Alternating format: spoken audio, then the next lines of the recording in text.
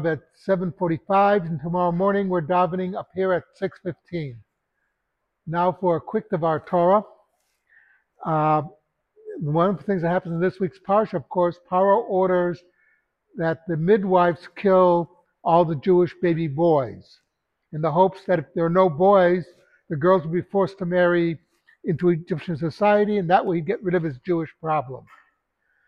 But the plan does not succeed because the midwives, the Torah says, they feared God more than they feared Paro.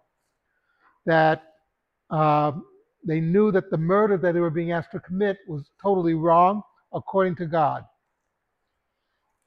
And it's a very interesting observation that one of the key components of any resistance to tyranny is fear of God. In fact, Thomas Jefferson wanted the slogan of the United States to be resistance to tyranny is obedience to God. A lot of people don't realize that. And by the way, his idea for the symbol of the United States was the Jews going into the midbar, into the desert, the wilderness, following a pillar of fire. Meaning, we're not there yet, but we're on the way. We're on the way to the promised land, meaning perfection, but we're not perfect yet.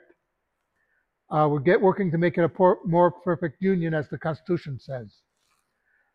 The fact that the midwives resisted Paro because they knew that what he asked them to do was wrong and would lead to a disaster for the Jewish people, for the world, in fact, tells us something else. During the Holocaust, there was a number of non-Jews who saved Jews. And someone actually did a study on who these people were, what happened that got them to resist the Nazis, knowing that if they were caught helping Jews, they and their families would be killed. And what they discovered was most of them, about 90% of them, were religious people. It might be a Catholic, Protestant, whatever. But the fact was that they feared God more than they feared the Nazis.